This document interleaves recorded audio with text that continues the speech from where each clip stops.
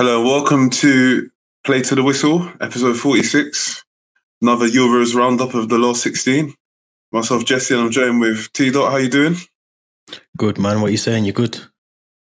Yeah, man, all good, man. We've had a brilliant round, really, full of drama. A lot of drama. Madness, a lot of crazy stuff happening in these last four games. I'm trying to think, was it the France game? That wasn't the first game. No, there was Italy, Austria. That was the first of them. Yeah. Italy, Austria. Another one. Belgium, Portugal. Yeah, but what I noticed with all of these games, I thought and it kind of shows with the pattern how the Euros has gone so far. Yeah, I feel like we get reactionary sometimes when we're watching the matches, and everyone gets a bit like, "Oh my god, this team's not playing good," so write them off, and then they come through. That's what was happening when I was watching the Italy game, judging by the timeline. But I don't know what your thoughts were on that game. Firstly, to start on the Italy game, yeah, it was a strange game because I think the 2-1 doesn't show a true reflection of that game, because I think there were parts where Austria were playing really good football. I just don't think, and obviously it took for extra time for us to get any goals. I think it was 0-0 up until extra time. I think the 95th minute was the first goal went in. I still think Italy I still dub them like a dark horse. Do you know what I mean? Like, I'm not to say that they're a dark horse because they're the underdogs. I just think out of the teams left, they're the ones that you kind of think, okay, if they win it, no one really had them to win at the start. It was either France or obviously people have been saying about England as well. But I think they've got enough about them. I think Jorginho has been pivotal for them. Obviously, we've spoken, I know you have as well, about Spinazzola, how well he's played as well. He's been brilliant for them. So yeah, I think I still think they've got enough about them, and obviously Donnarumma as well in goal. I think he's a brilliant goalkeeper. Bonucci as well. So they've got enough about them to definitely progress. And I think obviously they've got Belgium now in the quarterfinal. So I think in terms of the Austria game, I think it was unfortunate for Austria because I think they did play really good football, but it just shows that Italy have still got that quality in them, regardless of whether it was extra time or not. When they went through, they still done the job at the end of the day. Yeah, I echo a lot of that. I thought it was obviously a step up from the teams that they played in their group, because Austria played that faster tempo. They were more aggressive with the press. They gave Italy some new things to think about, really, that they didn't have to deal with in the group. And I felt like they had their moments in the game. And I noticed they was trying to play the ball in behind not quite a few times, but it worked a couple of times, and Arnautovic got in. But I felt like once they made the changes, they took control of the game and in extra time. And I did notice during the game, I think it was Berardi and Verratti, they wasn't really at it. And they was obviously the big change. Well, especially Verratti was the big change from the group stage matches, instead of obviously usually going with Locatelli. But yeah, once he brought Pessina on and he brought on Chiesa, I thought that made the difference. And they're just a unit, man. They play together as a team. And like, as we've seen with some of the other teams like France, when you play together and you got that togetherness as a group and you do it for each other, you can grind out them results in them moments. But I felt like they deserved the result in the end anyway. 100%. I think I agree with you as well in terms of that kind of unity amongst the team. Obviously, we did see that with France, and I do think they were very not unfortunate, because I think obviously Switzerland played very well in their game. Probably the best game, if not of the tournament so far. Yeah, I mean, what was your thoughts? For me, I was surprised that they didn't go through. But what was your thoughts? With the France situation, yeah, everyone's shocked, man. Like, we're all shocked because I had them down as winners, or at least to get to the final. So, but look, it's kind of what we touched on in the Euros preview episode, man. Like, we touched on some of the problems that they had coming into the tournament. they obviously resurfaced or was a mainstay during this tournament for them. And, you know, in the end, you're not really that surprised with the implosion. It's just, you know, we've seen this a few times at tournaments now for France. And, you know, it's another one of those. Obviously, we heard that Rabiot was arguing with Pogba in the changing room, and his mum, Rabiot's mum, was arguing in the stands with Mbappe's father, and, you know, she's criticising Mbappe while he's on the pitch, saying he's arrogant and all this type of stuff. So it's just a full-scale implosion, really. But do you think that's what cost them in the end, in terms of not progressing, all that disruption and backroom stuff that was obviously going on? Do you think that cost them the chance of going through to the quarterfinals? I think you have to. It's a factor, definitely. Whether it was the main factor, we don't know, but it's definitely a factor. You can't have all that kind of stuff going on coming into an international tournament expecting to win it. You know, it takes a squad has to be united. Together, and if there's any disjointment in that squad, things like that can happen. What happened to them?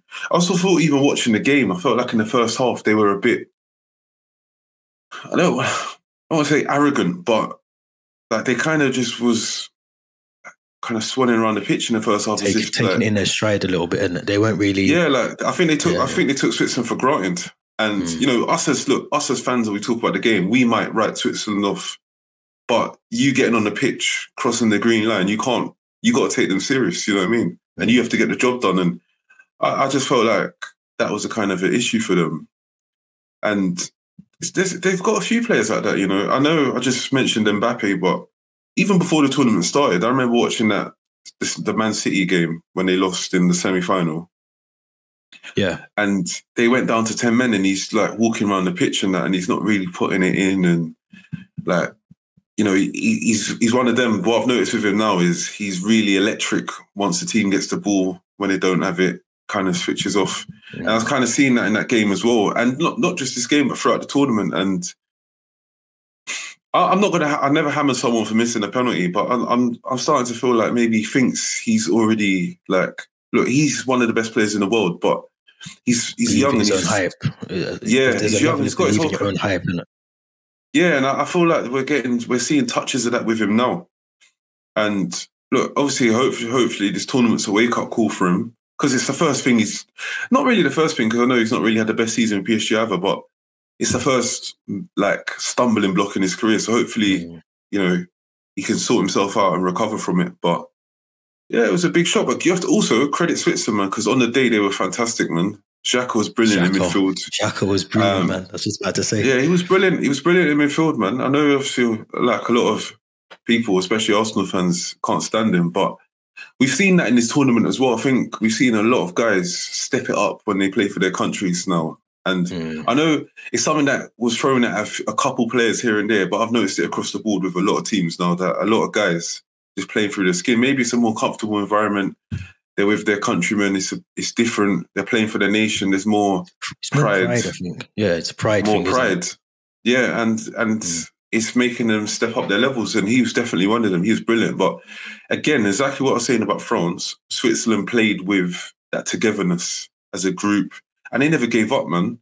Like they went 2-1 down or 3-1 down. They didn't give up. They kept going. They kept fighting, and they fully deserved it in the end, man. Yeah, no, I have to agree, man. And I think it's going to be interesting, because obviously Switzerland plays Spain. Another brilliant game, Spain-Croatia as well. Brilliant game. That was just said before tournament, and the game was the France one, but you're going to have to put this one up there as well. What was your thoughts about that game, man? Listen, I think I was watching it, and this is the truth here. I was watching a game. It's time to do a feed. And I think there was stoppage time, and it was 3-1. I made the bottle, came back, and it was going extra time. I couldn't believe it. Like, what? I thought the game was done. I locked it off at 3-1 to get the kids ready for bed, and but remember, it was 3-1 in stoppage time. Yeah, I know. That's why I locked it off. Yeah, and I came back and thought, what's going on? But and that's kind of the weakness for Spain, is the back four, isn't it? And the defense, and they're able to switch off the mistake for the first goal by the keeper, by the keeper and Pedri. Match fixing, man. It looks That's like match fixing. it looked like to me that he was it's that thing of playing out from the back, isn't it? So it looked like to me he was thinking about what he was going to do with the ball next rather than concentrating on the touch. But it happened they to recovered, Kepa, I think, as well, didn't it? Or it was Kepa one of the games. Yeah, but you're right. Yeah. They obviously recovered from it. I thought Pedri was brilliant for them again. Apart from that, that goal wasn't really his fault. Koke was good in that game as well, and you have to credit them as a group, man. Sarabia played well as well. You've got to credit them. They come back from it and got through, man. I think they had 5 different goal scorers. I think that's the first time that's ever happened as well. And again, I know it sounds like a broken record, but same thing, man. That togetherness got them through that game, and then that resilience, innit? Obviously, look, they've got quality players as well, but yeah, they done well, man. To get to recover in the end, even though it shouldn't have went extra time. When you look at the Croatia team, because I think obviously they've got like Luka Modric and Kovacic, Vida as well. They have got some good players in that team. They got to obviously the semi-finals of the World Cup not too long ago. But do you see them ever get into that stage again, or was that just kind of like a Wales where it was like a fluke almost, where they just got to there because of the teams that they played? No, I don't think it was a fluke, because obviously they've got history, haven't they? They've World Cup 98, they got to the semi-finals. I think Euros, they got to quarterfinals before as well. I think Euro 2008, they got to the quarters. I think they're just a country that will always, they'll come again. They'll always produce players. And they'll be back. Even now, I think there was I can't remember his name. There was a 19-year-old that came on for them in midfield. He came on. Yeah. So they'll have players coming through again, and they'll have their time again. And even in this midfield now, Modric is obviously like 35, but Brozovic isn't that old. Kovacic isn't that old either. And Vlasic and Rebic is young as well. So they'll qualify for the World Cup, definitely. Yeah, 100%, man. But let's move to the big one, man, because I can't. It's coming over. It's coming. I told man, listen. It's looking like it's coming home, man. I can't even lie. Like, it looks like it's literally going to come home. But before the game, what was your thoughts? Because obviously we can talk about it now and we can talk about it calmly. But before the game, to be fair, we've already said that German team isn't the best German team already. It's dead. Listen, I said this, and I said this, look, and I said it on Twitter. So it's the proof's out there. I said it the day before the game. I knew he was going to beat them, man, because it's what we said in the preview, and it's what we said during the tournament. Like, in every game that they've played, we've seen holes in their team. We've seen holes in their defence. The type of goals that they conceded, it's there. It's night and day. And I look at them as one of them teams that switched to a back three because they're not confident in their defenders. Because they were all shaky at times for different reasons. And one thing I knew that we had over them was, if we pressed them and we played with pace and intensity, I knew that would be too much for them. And I think you could see from even when the game started, they looked kind of, I don't want to say petrified, but they didn't look confident. They looked nervous. They didn't look confident. They looked nervous, and they didn't, I don't know if it was through instructions, but the wing backs weren't getting forward like they was before. And look, I said on the pod before, man, I felt like they had that advantage, like we have so far as well, but they had that advantage of playing all their group stage matches in Germany, behind their own fans. And maybe, they've come to England and it was a bit much for them, but I thought we were brilliant. Massive difference. It makes a massive difference, I think. What was it, 60,000 or just below? Just something like that, 50,000 in Wembley. So that makes a massive difference when you haven't played in front of a crowd for nearly 12 months, and then you got that big atmosphere there. So it makes a massive difference. And we was brilliant. That's the other thing as well. Like, we changed the formation, which, look, we kind of expected it, obviously, because the press like to leak the team. They want the team to do well, but they want to leak the starting lineup half a day before the game, which is ridiculous. But so we knew he was kind of switching to a back three. But look, and I said this on Twitter as well. So like, once we switch formation, we've played that formation before anyway. That's what we got to semi-finals with. Chelsea played that formation. City have switched to that formation at times. Most of them players have played in the back three with wing backs. Man United have played that formation as well. So it was new to none of them. so they could definitely do it. And I thought Calvin Phillips and Rice were good in midfield, especially Calvin Phillips. I thought he's brilliant. The front three, I thought Saka and Sterling did really well in particular. And I was really happy with Luke Shaw as well, man. I thought he was brilliant going down the left, man. And I've got to shout Carl Walker as well. Sorry. I thought in the back three, he done really well. Done really well when he slotted in there. But obviously, again, he's played there before. So, and there was just a lot of positives, man. Like, I'm happy, obviously, Sterling got another goal, even though people are just trying to slate the life out of him. As usual, even though he's top goal scorer so far in the tournament. And it's good for Harry Kane to finally get a goal as well, man. That would be good for his confidence. He needed that. Moving forward. He needed it desperately. And even Grealish as well, coming on again, another assist. So I think this is the difference as well. Even when you look back at the 2018 squad, I feel like this squad, in that 3 years, way more players have come through. The youngsters have developed, and now they're showing that they're ready to be on this stage, man. And we didn't have this. We didn't have options coming from the bench like we do now. Like, I think that's the difference, though, isn't it? Now I think 100%.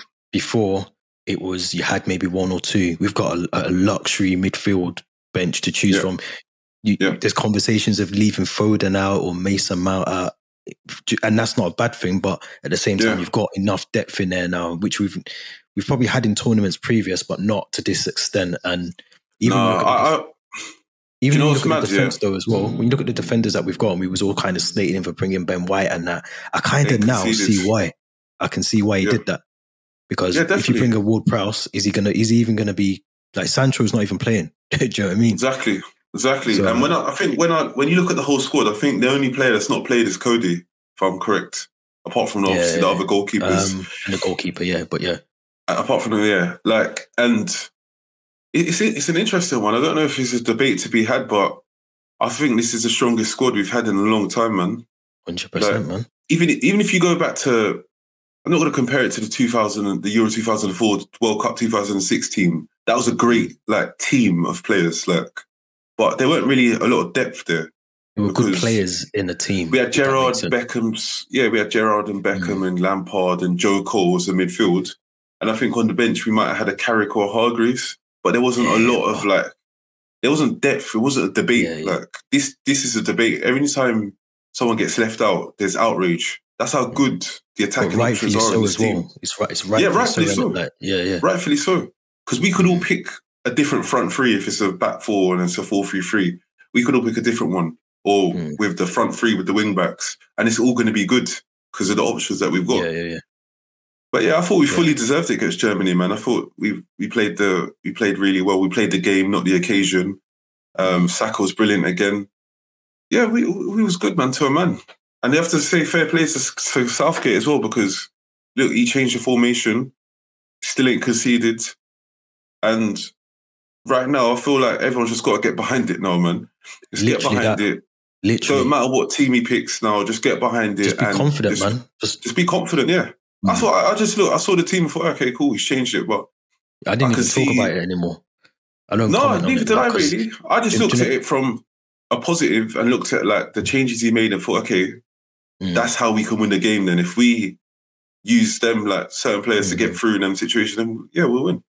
Gotta remember as well, he's one of these, obviously people slate Gareth Southgate, but at the same time as well, like you just said, we haven't conceded a goal. I think we're the only nation now that hasn't done that. He's got things right. Fair enough, he's played defensively in the group stages, but for him to switch it up, knowing that he's got to do that. I said to someone earlier that you can't really get away with scoring one goal in a knockout tournament game sometimes, because it doesn't really work that way. You might be able to do it, but then you get an early goal. Are you going to expect it to defend for 60 minutes, 70 minutes or whatever? So you kind of need the other goal. And I think throughout that game, the other day, I think you could always sense there was going to be another goal. As soon as Grealish came on, you could sense there was going to be a goal, whether it was going to be Kane or whoever, but you could sense there was going to be something. But I just think this is if we don't win the Euros with this squad, I'll be shocked. I think it looks like that now. Yeah, it looks like that now. All the teams who's worried about are gone. The group of death France are killed gone. off the Portugal. whole group of death killed off all of them, all 4 teams didn't make it. You know what I mean? So No, literally, is the group of death. There's no Holland either. A lot of teams have got knocked out, but that's also a warning because I think we have to, as much as I'm confident, we've got to take, like I said about France, like we're fans, we can say what we want to say, man. I could say we're going to beat Ukraine, we're going to steamroller them, blah, blah, blah. But the players have to take it serious. They've got to focus, and they've got to, whatever team he selects, they've got to just work hard and get the job done because Ukraine's not going to be easy. They've played well so far in this tournament, man. No one gave them a chance of even being where they are. And they deserve the way they played against Sweden, they deserve to win. And you have to be worried about them, definitely. And I think, like I said before, I think knockout games, it can go either way. It can go either way. We could be the better team on the day, but if we're not on it, then it doesn't matter that we've probably got better squad. It doesn't matter. If we don't turn up, we've seen what happens. There we go. And what happened in 2016? Do you know what I mean? Against Iceland. So anything can happen. I was fuming that night. But anything can happen. So as the players stepping on the pitch, you've got to take it serious. Give 100%. The basics, innit? Not even the basics. They should be a given, but not be nervous, not let the occasion get to them. Play the game, work hard, and show our level of quality that we've got is a lot more, not more than theirs, but we are the better team, so we should beat them. Yeah, and I think looking at the results that we've had so far and the way that we've played as well, I would expect a win, but it's knockout tournament football. Anything can happen. Penalties, I'm not really interested in them. So 90 minutes, we've got to finish the game off. Yeah, definitely. The only thing I'll say about the Ukraine game, what I want to see from Gareth, if it's not working, change it quickly. Change it. Because 100%. That's the one thing I did notice in the Italy game when they played Austria was that the players he took off, I think he took them later on in the game. You could see from 30 minutes in, 40 minutes in, just before half time, they weren't having a good game. Even just after half time, you could see the same, that they needed to come off. So that's the only thing I want to see. If there's guys that ain't, and really, to be honest, it hasn't really happened with us so far. But if it does, then just you've got to act fast. You got to act fast. I think he brought off Saka, I think in the 70th or 69th minute or something like that. For Grealish, For Grealish, and that was the first one. And I think, but that was okay because it was a good switch because I think it made sense. Yeah. It made sense to do that, but I just think you've got to do that a bit earlier because that could have been 10 minutes earlier. Everyone was screaming for it. To be fair, I think Saka was actually playing well, but it was good. Sometimes you got to change it though. You just got to change it. Yeah, I was going to say that's what you got to give Germany something to think about as well. Yeah, that's what I was going to say because he was playing well, but then you bring on a Grealish, he's bringing something completely different to the table and something new to think about. So and that's the other thing as well. Sometimes you make changes; they're not always because the player's playing badly. You might be playing well, but you might just need something different. So, but yeah, I'm confident with that game, man. Confident. Yeah. Do you know who does worry me? We spoke about unity. Denmark. I do look at Denmark and I think no one really gave them a chance after their first game, their opening game, with everything that happened in that game. And then they've kind of just slowly gone on about their business. And you look at I think they beat, trying to think who they beat now, Wales 4-0. Yeah. Wales are Wales, and obviously they still had Aaron Ramsey and Gareth Bale. But Denmark are just slowly going about their business, not really impacting anything. No one's really talking about them.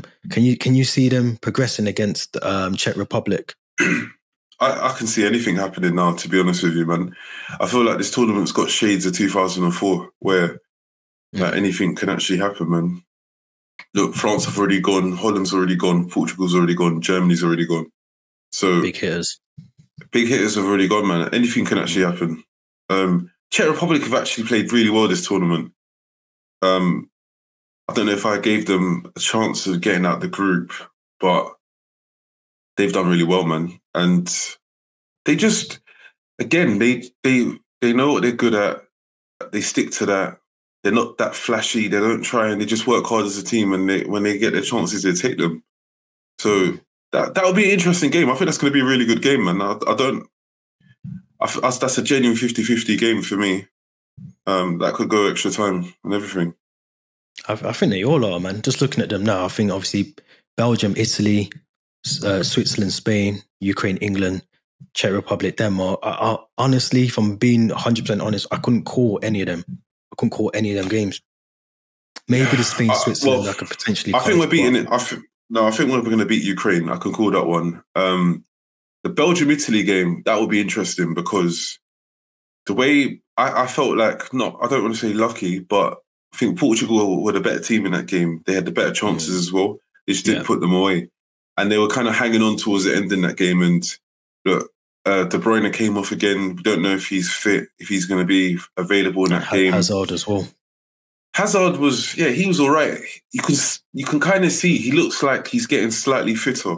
He's getting I saw that some of the times when he's running with the ball against Portugal, he looks like there's a bit more like acceleration in what he's doing. I just don't know if he's going to be fit for the game. Though. But I don't know if he's going to be fit for the game. Yeah. Because he come off with a hamstring, didn't he? That's what I mean. Yeah, I don't think he's going to be. I don't think he's going to be fit. It's going to be a race against time anyway if he's fit. And if he does play, I don't think he'll play the full 90. No, and to be quite honest with you, even with them, I still would have seen Italy beating them because it's that defense again, man. Like, and it's not really been tested yet. This is going to be they got kind of tested against Portugal, but they were hanging on, defending deep towards the end of the game. But I feel like, if De Bruyne is somehow on the pitch, if Hazard's on the pitch, then maybe. But I see Italy getting the win, man. Yeah, I do. I see them going to the final. I can see Italy. This is how I see it now. Italy, England final. And let the best team win. Because I think that'd be a really good final. I think for me personally, obviously, with England in the final, that would be the best outcome for me. I know obviously England go on to win it, but it's going to be interesting. I think they're being played tomorrow, Saturday. Friday, Saturday, the games are being played. So next recording, we'll know if it's still coming home or not. Or definitely. Or whether it's going onto someone else's turf instead. But interesting games, man. But just want to move over to switch it from the Euros because there's been some action in the Premier League last couple of weeks or days, I should say. Obviously, Spurs finally got their manager after 10 weeks. which is crazy. I think that's mental. I think what pre-season must start in about 2 weeks, 3 weeks. Next week. And next week. And they've only just got someone in. Leicester are doing their business. Obviously, United have just got the deal agreed for Sancho as well. Clubs are doing their business and Spurs are just appointing their manager now. Do you think it's going to work for Nuno at Spurs with the hierarchy that he's got above him?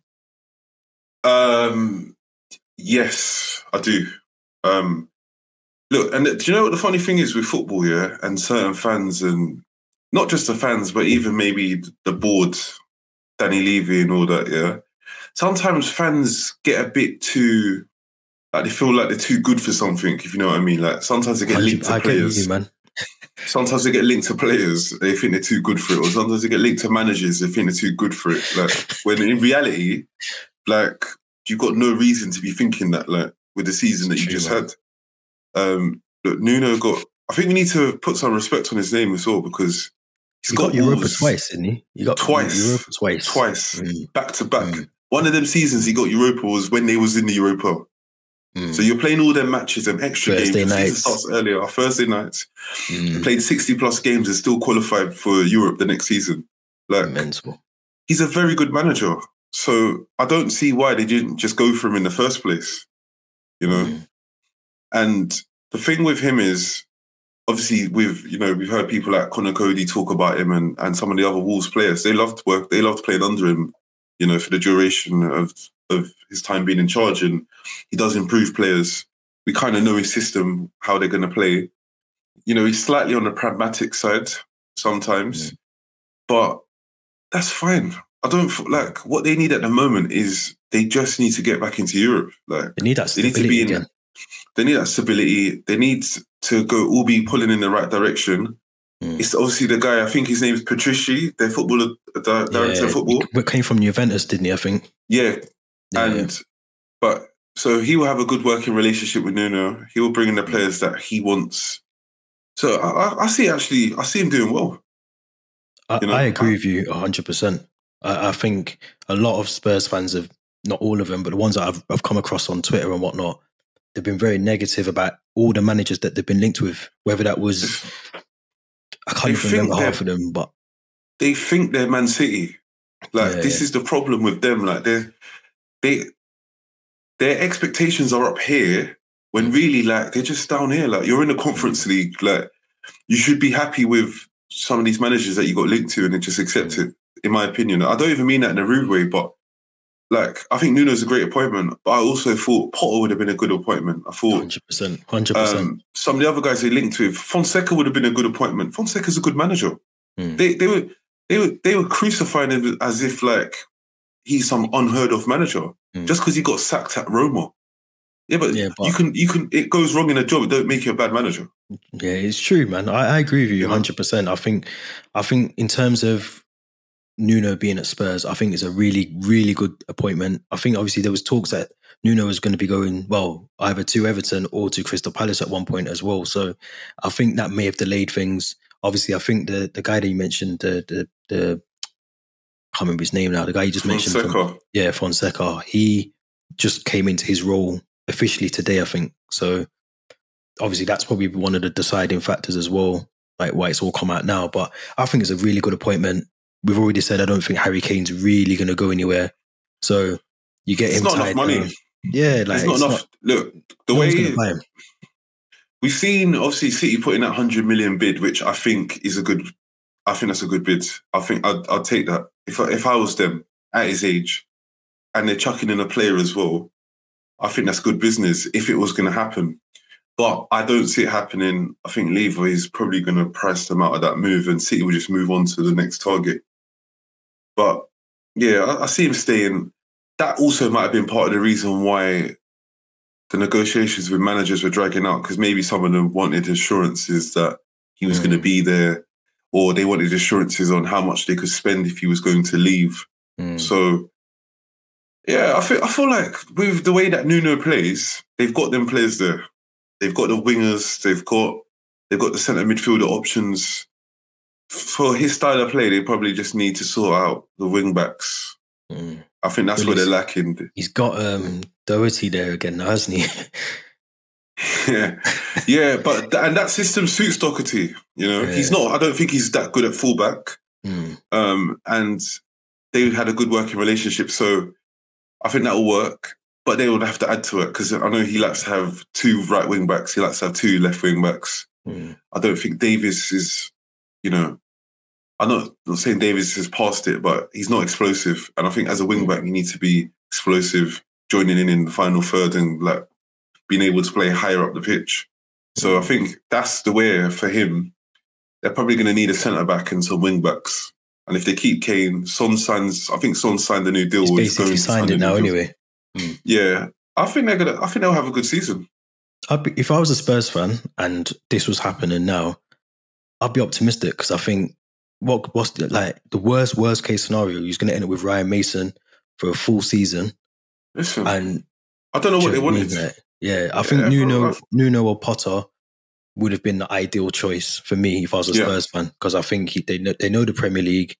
They've got the experience in it already as well. Like you said, Nuno can kind of get this team playing how he plays his football as well. So I just think it's a win-win. If I was a Spurs fan, I'd be happy. But yeah, I know it's crazy. But in terms of unhappy fans, well, I was going to say Liverpool, but it could be Liverpool or Everton. I don't know. It's probably 50-50. But Rafa Benitez, new Everton manager. Listen, but this is another one as well, because I saw some of this on Twitter, and people are crazy. I think people not crazy. I shouldn't say that, but forget these allegiances. Yeah. He managed them over 10 years ago. And he was successful there, and he's been successful most places he's been. So that's the kind of manager that you want at your club. 100%. And management is not like playing, in it. they don't care about allegiances. They just see it as a job and a project. But that's what it is to them. That is what it is. It doesn't take away what he done at Liverpool. He was great at Liverpool. You know, won the 5th Champions League. They won the FA Cup. He done well there. He made them. He solidified them as a Champions League team. He done his thing there. Yeah, and I know most of Liverpool fans are happy with him and happy with the time that he had at the club. But Everton fans that wouldn't want him because of that doesn't make sense to me. Because who do they want instead? Who was around? Because to be fair, Benitez is the sort of manager for me that could probably, not that they say play the same style of football, but he could just pick up. He's the same level as Ancelotti to me in some aspects. Not in terms of what Ancelotti's gone on to win at other clubs, etc., but just that level of management.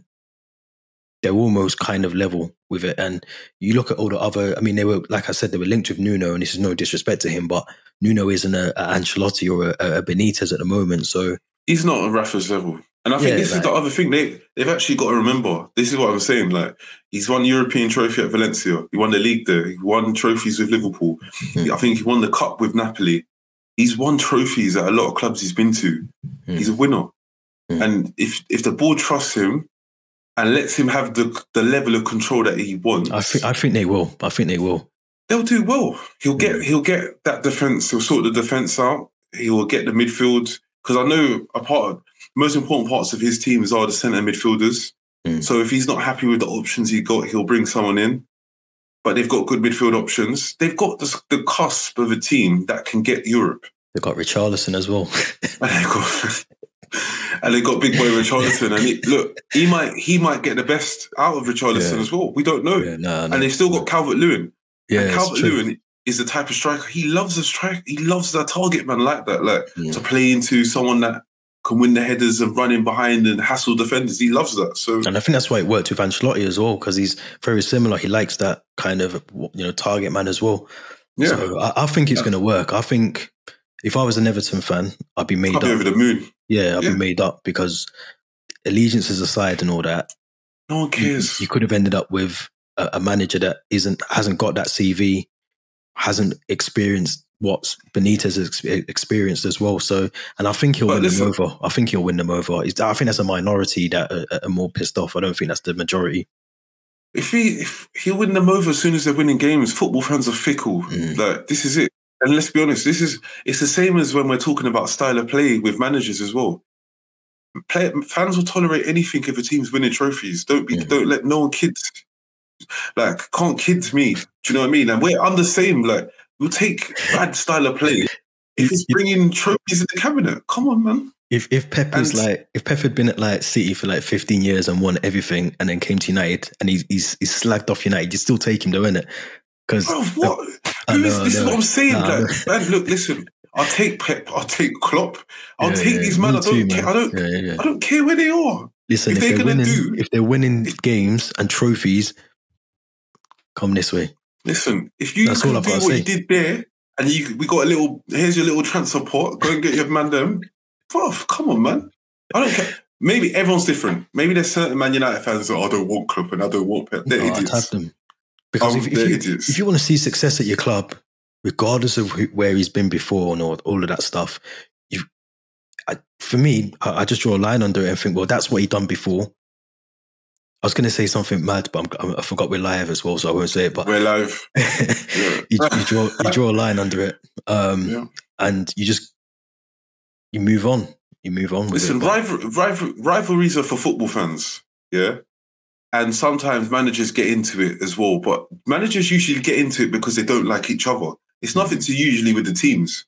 So if you look at the whole Chelsea-Liverpool situation, really came because Rafa and Jose don't like each other. Yeah, that's it. Do you know what I mean? It didn't come from Chelsea hating Liverpool. It came from those two managers, or like a Man United Arsenal was because of Fergie and Wenger. And it stemmed from them.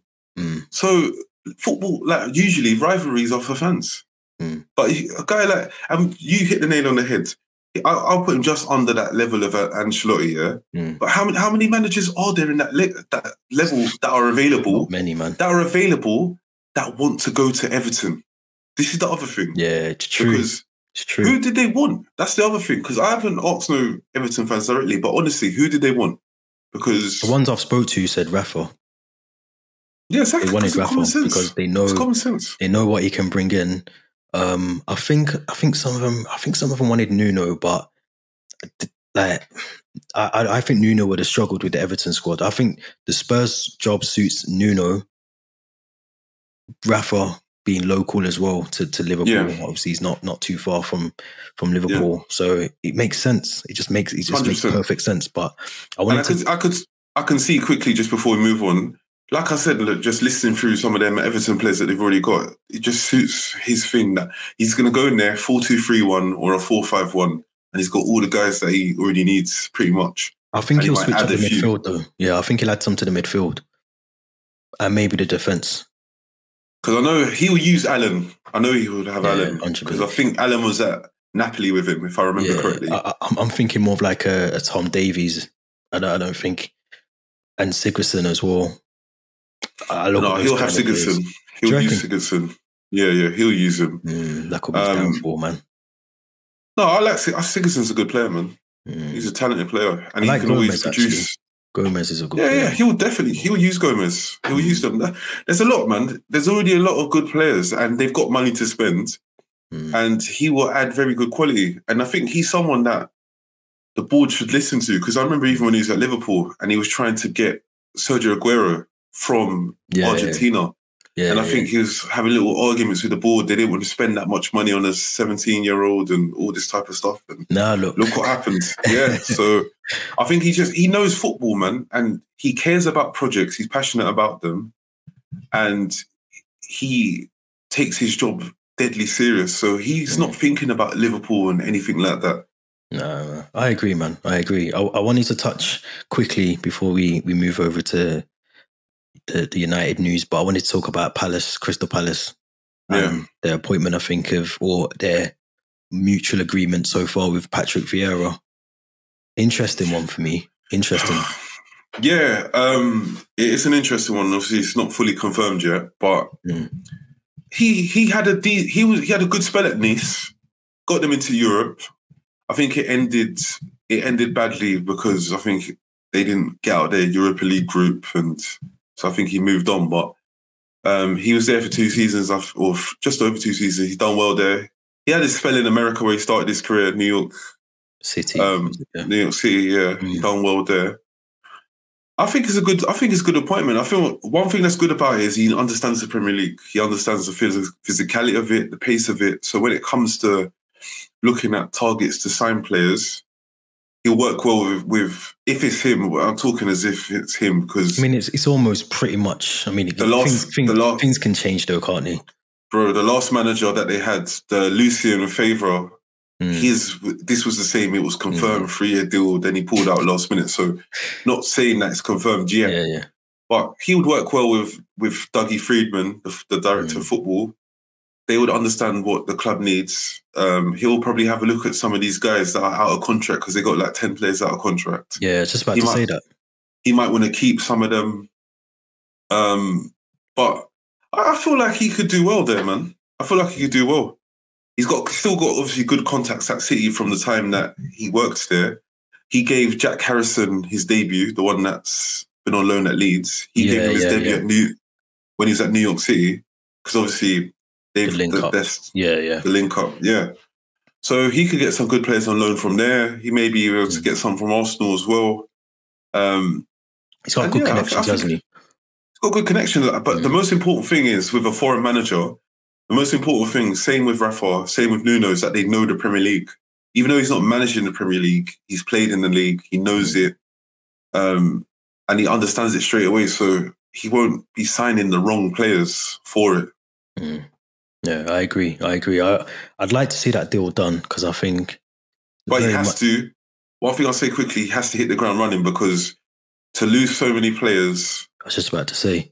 They've got to get the signings right, and everything's got to gel quickly. So I'm not too... That was going to be my question, because I think if you look at clubs who've done that, did Fulham not do that a few seasons ago as well? I can't remember if they just come back to the Prem, and I'm sure they've signed too many players. They signed too many players, and I think Palace, not to say that they'll be the same, but they'll have to, if they don't renew a lot of these contracts, which I doubt they will now if they're I mean, they would have expired today, wouldn't they? I think so. Yeah, but I feel like some of the players were kind of not hanging around, but I feel like some of them are still waiting to see who the next manager would be. And that makes a lot of sense because obviously they can't, the board can't re-sign players on contracts if the next manager doesn't want them. Obviously, Benteke got a new deal, but that kind of makes some sense. And only if it was Andros Townsend has he? I don't think. I think he hasn't signed. But I'm not surprised about that because he's not really been that good. If we're being honest, so I don't think many. Obviously, some Palace fans might disagree with me, but that's not really one I'm shocked about. To be honest with you, do you think he'll get a Prem move somewhere, or do you reckon he'd have to? Do you reckon a Prem team, one of the promoted teams, Brentford, maybe a Norwich would think about him? If they would have already signed him. Fair point, man. We have to see. Probably one of them might take a chance. Might end up in the Championship. It's not a bad shout, though, man. He looks comfortable in TalkSport as well. So we're not too sure. He's obviously got a few years left in him. So I'll probably see him at another Premier League club, or more than likely, you probably see him in the Championship. Yeah. Be interesting. But yeah, hopefully, if they can get the Vieira, that deal signed and delivered and sorted. I'd love to see Vieira as a manager in the Premier League anyway. I think that would be interesting. Me too. And he's a brilliant player, wasn't he? Yeah, he was. He's a fantastic player. And I think that helps come on respect in the dressing room straight away. Because a lot of them might have been growing up as Arsenal fans. You know how football is. Just because you play for a club don't mean you support them as a kid. Yeah, so some of them might have been Arsenal fans when they were dominant.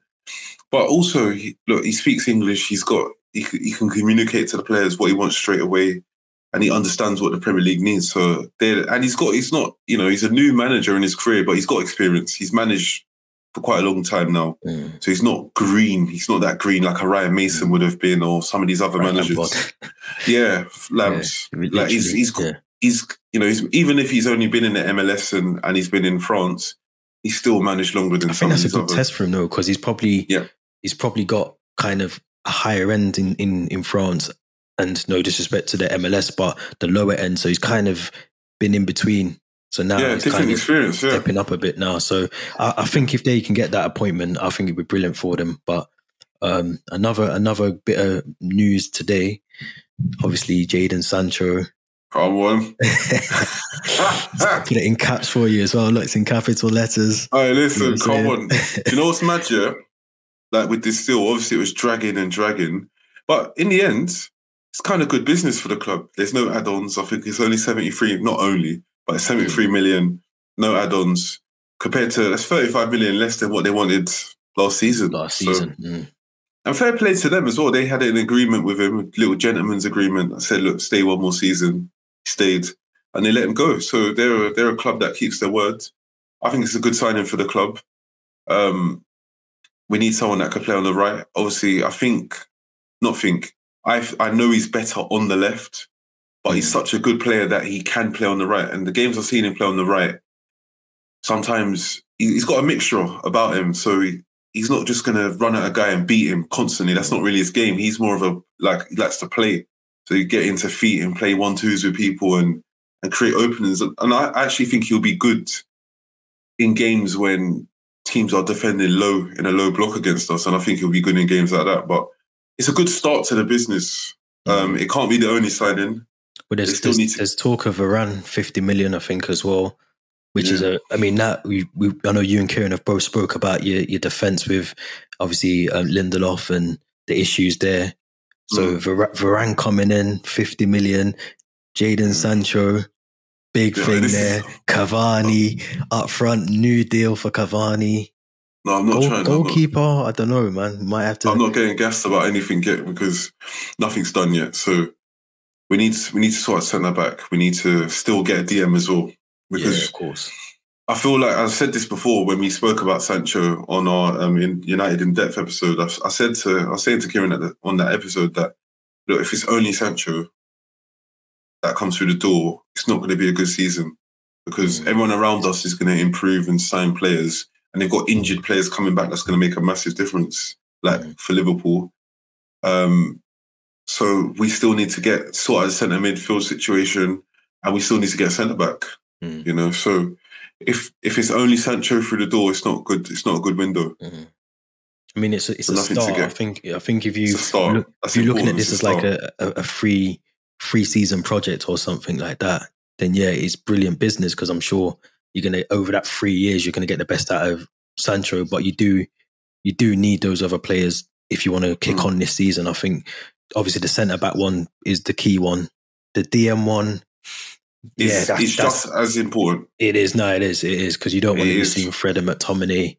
No, because look, and we've spoken about this as well, because sometimes it might come across as me like slagging them off here. It's not that. It's just that they're all good at the same things. So yeah, 100%. They're all box to box. They all want to win. They're all good at winning the ball high up the pitch. But what they are, none of them are DMs. So they can't sit in front of the back four. They can't screen. They're not comfortable taking the ball off the defenders. So Fred isn't. Neither is Scott McTominay. So you do need someone to come in there that can do that. And I don't feel like we're going to move forward until we sort out them two positions, because, you know, scoring goals last season wasn't really an issue for United. The issue was at the back. The defence. So the defence and just in front of the defence was always the issue. So until they sort that out, then there's no guarantees to what United can do next season. Yeah, it'd be interesting, because I think you're right. I think obviously you look at Liverpool, Van Dijk coming back.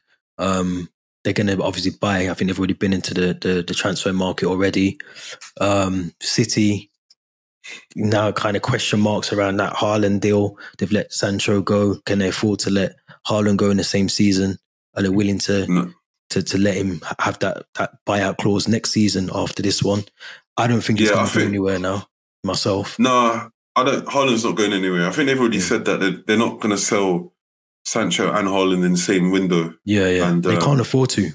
They can't afford to, and I don't think they will. And I think Haaland would accept that. He's not going to kick up a fuss. He'll just play the season and go next summer. But look, City, obviously, they've been linked to Kane. They've been linked to Grealish. Both great signings if they pull them off. And they both give them different options that they don't really have at the moment. So that would be good. That would be good. Yeah. I think City's main issue actually is they've got to sort out the players that are a bit disgruntled. Because I know Laporte was unhappy, Sterling was unhappy. Was it Bernardo Silva as well? I'm sure Bernardo Silva, I think he might have been another one. So they've got to sort out all them situations as well. Like, and if they see people like Grealish coming in that plays their position, that might, you know, affect it. But we have to see. They've got obviously still got a brilliant squad. But we're still really early into this transfer window. And while the Euros is still going on, you know, a lot of things ain't going to happen. So once Euros is done, we'll start to see some of these clubs really move players. And I think as well, I think a lot of clubs will try and get a lot of deals done early on before pre-season actually kicks in. Because I think, I haven't really looked into other clubs, but I think just from a Chelsea perspective, I think a lot of our pre-season is local. Like, we're not travelling, obviously because of COVID. So we want to try and get that team together. We're going to be playing local. I think we've got like a tournament with things like Spurs and Arsenal in like an Audi Cup kind of competition sort of thing. Yeah. But, it'd be interesting because I think obviously from a Chelsea perspective, we still kind of want that striker, that number 9. Obviously Lukaku was on that list. Haaland was on that list. That was probably the unrealistic one, but I think we still need, and obviously there's talk about Tammy Abraham going to Villa, 45 million. So, you know, we've got to get the number 9 in, I think, from Chelsea. But in terms of United, I agree with you. I think, you know, getting that DM centre back, obviously you kind of sorted out that kind of area with Sancho, but and Cavani, I think, will be brilliant next season as well. We proved it this season. So yeah, I think it will be interesting, man. Attacking options. The only thing I could see the club doing is I think Dan James probably needs to go out on loan. Diallo needs to go out on loan as well. They just need to play football and they need experience. Proper game time. I'd keep Martial because I think the injury situation with Rashford, I think you need that other option on the left anyway. You need 2 options in each position, really. And I feel like that'll be the reason why we keep him, is he can play on the left and he can play up front, and he's still going to score goals when he's on it and confident. So I just think, they need to sort out DM and then need to sort out centre back. Yeah, imperative. Agree, man. It'll be interesting. But yeah, Euros first, Premiership second. Big weekend of football. Saturday. In fact, I'm not even gonna lie. I'm just gassed for Saturday. I can't even lie, man. I think 8 o'clock kickoff. Mm-hmm. I'm excited, man. I'm buzzing for it, and I think we'll win. To be quite honest with you, man, I think we'll win. We'll get the result, and off to the semi-finals, man. It's coming home. I'm gonna ask you this. If we get to the final, and it's Italy, are we beating them in full time?